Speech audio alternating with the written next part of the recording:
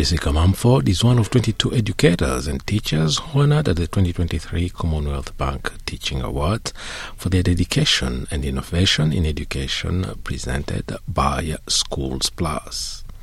Jessica has just joined us on NITV Radio in the sidelines of receiving the accolade to run us through what it means to be recognized and also talk to us about the extraordinary work that she does and that has earned her being acknowledged. Jessica, thanks for joining us on NITV Radio and congratulations on winning a prestigious award. Thank you, and thank you for having me. Which category were you acknowledged in? Yeah, so the Early Career Teacher Award is what I received. So teachers that have been teaching for less than 5 years were eligible to nominate for that award. So I'm in my third year of teaching and was nominated by a colleague, but then went on to receive that award. Third year of teaching, but you've achieved so much in this short time span. So in your bio that you've developed individual resources for students and coordinate support for them from local health agencies. We must also emphasize that you teach in a particular area, a school with predominantly First Nations students. 100%, actually, 100% Yolngu students that are at Yolngu Homelands School. So Yolngu Homelands, we're situated in northeast Arnhem Land. We have our office in Yirrkala, but our schools are spread out across 350 kilometres of northeast Arnhem Land. So we have 9 different sites, and they're up to 3 hours drive away from our office. So we either drive, like 4-wheel drive out on the Central Arnhem Highway, or we catch tiny little Cessna planes, like 7-seat planes out to community to help support education each week. So you would see kids hundreds of kilometres from each other every day? Yeah. So we have a big team of teachers that do it, and we have Homeland Yolngu Centre teachers that run school 5 days a week. So the Yolngu teachers are there 5 days a week, and visiting teachers come in for 2 or 3 or 4 days, depending on how big the school is. So if there's only 4 students at some schools, so they only get 2 days of support, but then the Yolngu teachers run the school for the rest of the week. How does one typical school day look like? How does it work for you, commuting and working in those conditions? We'll get to the airport at about 7:30 in the morning, and then most teachers will fly out for the week. A few drive out to the closer homelands, and then just school starts. It's just a pretty regular school day, except we have a really strong 2-way curriculum. We have a strong Indigenous languages and cultures curriculum that is run and programmed by our Yolngu Homelands Centre teachers. And then Yolngu Homelands Centre teachers, they help support the maths and English program too. Because when kids turn up to school in Homelands, that's the first time they use English and have to use English, is when they're learning in English. And so the support that we get from Yolngu Homelands Centre teachers is really integral to how we can run school and really helps us to deliver those programs. So even though they only take full ownership of the Indigenous Languages and Cultures program, they definitely support and really run the maths and English programs as well. It's also said that you use the Berry Street education model, and you've developed game-changing resources and training for local Indigenous teachers. What's the Berry Street education model? So the Berry Street education model, it's used Australia-wide and in the States actually, and UK. It's an education model that helps inform teaching in a trauma-informed way. A lot of students have trauma backgrounds in homeland schools, have been affected by trauma in some way, and so it just sets the scene for how we run education. So, we start every day with a community circle, which welcomes students into the classroom. We check in with how they're feeling for the day, and then we launch into our teaching from there. It has different things with emotional literacy too, so recognising your emotions and recognising what strategies you have to get from an angry emotion down to a calm, ready-to-learn emotion as well. The resources that we made, we've turned that ready-to-learn scale into a metaphor about water.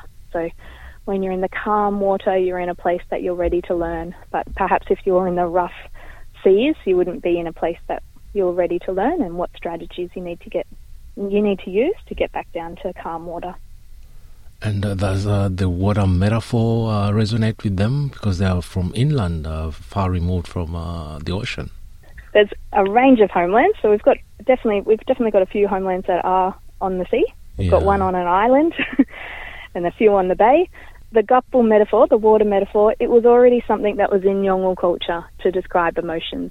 So it wasn't something that we were creating anew. We were just tapping into a metaphor that Yolngu already used. It's not some imported concept that will be far removed from their thinking and their way of appreciating and looking at the world. Thanks to your work and the innovative approaches that you've introduced in your teaching job, attendance has also significantly increased here by a significant percentage, from 24.5% to 75% in just 1 year. Yeah, so that was one particular homeland. Yeah. And it definitely wasn't just the work that I've done. There was definitely a team effort. But yeah, they increased their attendance and school availability from 25 to 75%, which is something that's quite extraordinary for those kids, to have more access to school. But also just for the teacher in that homeland centre to feel more prepared to teach as well. Yeah, and having received this accolade, what does it mean for you, and where to from now? For me, I get a full year of coaching mentorship from a mentor through Schools Plus. Yeah. And I also get money towards professional development. So professional development is quite hard to access when you live in East Arnhem. And so I'll be able to get on a few online learnings and do them. But then there's also a bit of money that I don't know what I'm going to do with yet, but we'll see where the year takes us. I'm interested in doing something that I can bring some Yolngu Homelands Centre teachers along with me so that we all have a learning experience. Yeah. Another question is, you're not Indigenous yourself. No. And what led you to choose to work in that area specifically? You could have worked as a teacher in many other places across the country, but you chose that area. What led you to Arnhem Land? I was doing university at RMIT in Melbourne, and I had the opportunity to do an additional placement through uni, and I chose Homeland School to do the placement at. And I came up and I loved the experience, and I loved that just how full of culture the classrooms were. And so I had such a great time that when I went back home after my placement, I convinced my partner that we should move to East Arnhem Land, and that's where we ended up. It's just, I think the biggest draw card is just the incredible people that you get to work alongside and the amazing kids that you get to work with. It's just such an incredible experience that it was a no-brainer for me to come up and work here.